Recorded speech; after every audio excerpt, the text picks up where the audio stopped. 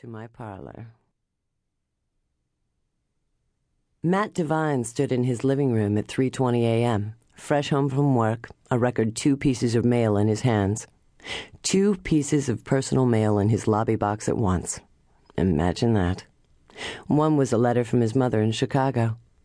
The other was a suspiciously small padded mailer from a radio station in Las Vegas, WCOO-AM.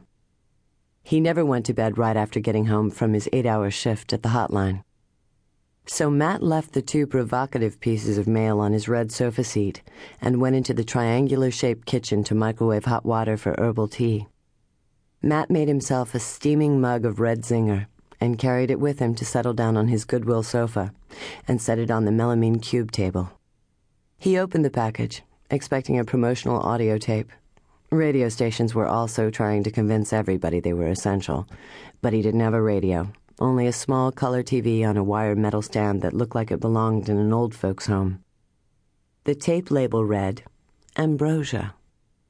That's when it crossed his mind that the tape might be something sleazy. This was Las Vegas, after all, where sex for sale offered as many innovations and incarnations as theme hotels.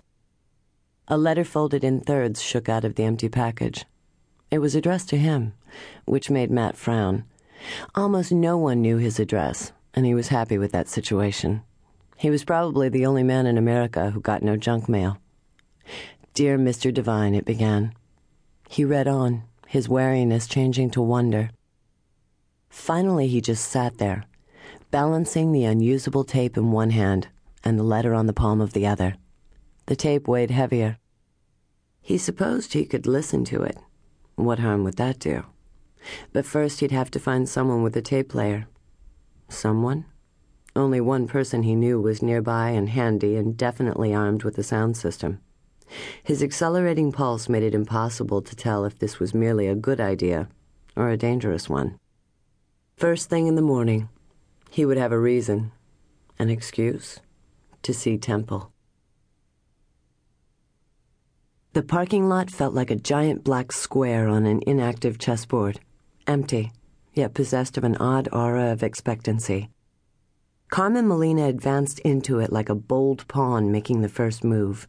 Big steps, strides even, her velvet work clothes hanging slack in the Blue Dahlia's tiny dressing room, while she left in her jeans and tennies, keyring jingling on her finger. Carmen chuckled, hearing an echo from the hard asphalt. If the audience knew about her daytime gig as homicide lieutenant C.R. Molina, she'd lose all her mystique. She wondered sometimes which was the role and which the reality, blues singer Carmen or Detective C.R.